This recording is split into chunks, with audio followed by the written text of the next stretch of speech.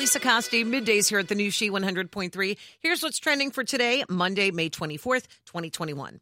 Mark Wahlberg, who is well known for his excellent physique, is looking a little different these days. The normally buff guy is sporting makeup and a prosthesis to make him look considerably heavier and older on the set of his new movie. The film is called Father Stu, and it tells the story of Reverend Stuart Long, who was a one-time boxer and actor who later became a priest. He also gained 20 pounds for the project. His personal chef has been making him 8 meals a day to help him bulk up, and his intention is to gain a total of 30 pounds, which should be pretty easy to get to when you eat about 7,000 calories a day. In more movie news, actor Timothée Chalamet is the newest dreamer of dreams. The 25-year-old has been tapped to play Willy Wonka in a film they're saying will be a prequel, but they do say it's going to be a little lighter than the Johnny Depp version of the film. There'll definitely be a lot more singing and dancing from Timothy, more like the Gene Wilder version. No word yet on when it's going to start filming. And Chrissy Metz, a.k.a. Kate Pearson from This Is Us, says they've already shot a lot for the series finale.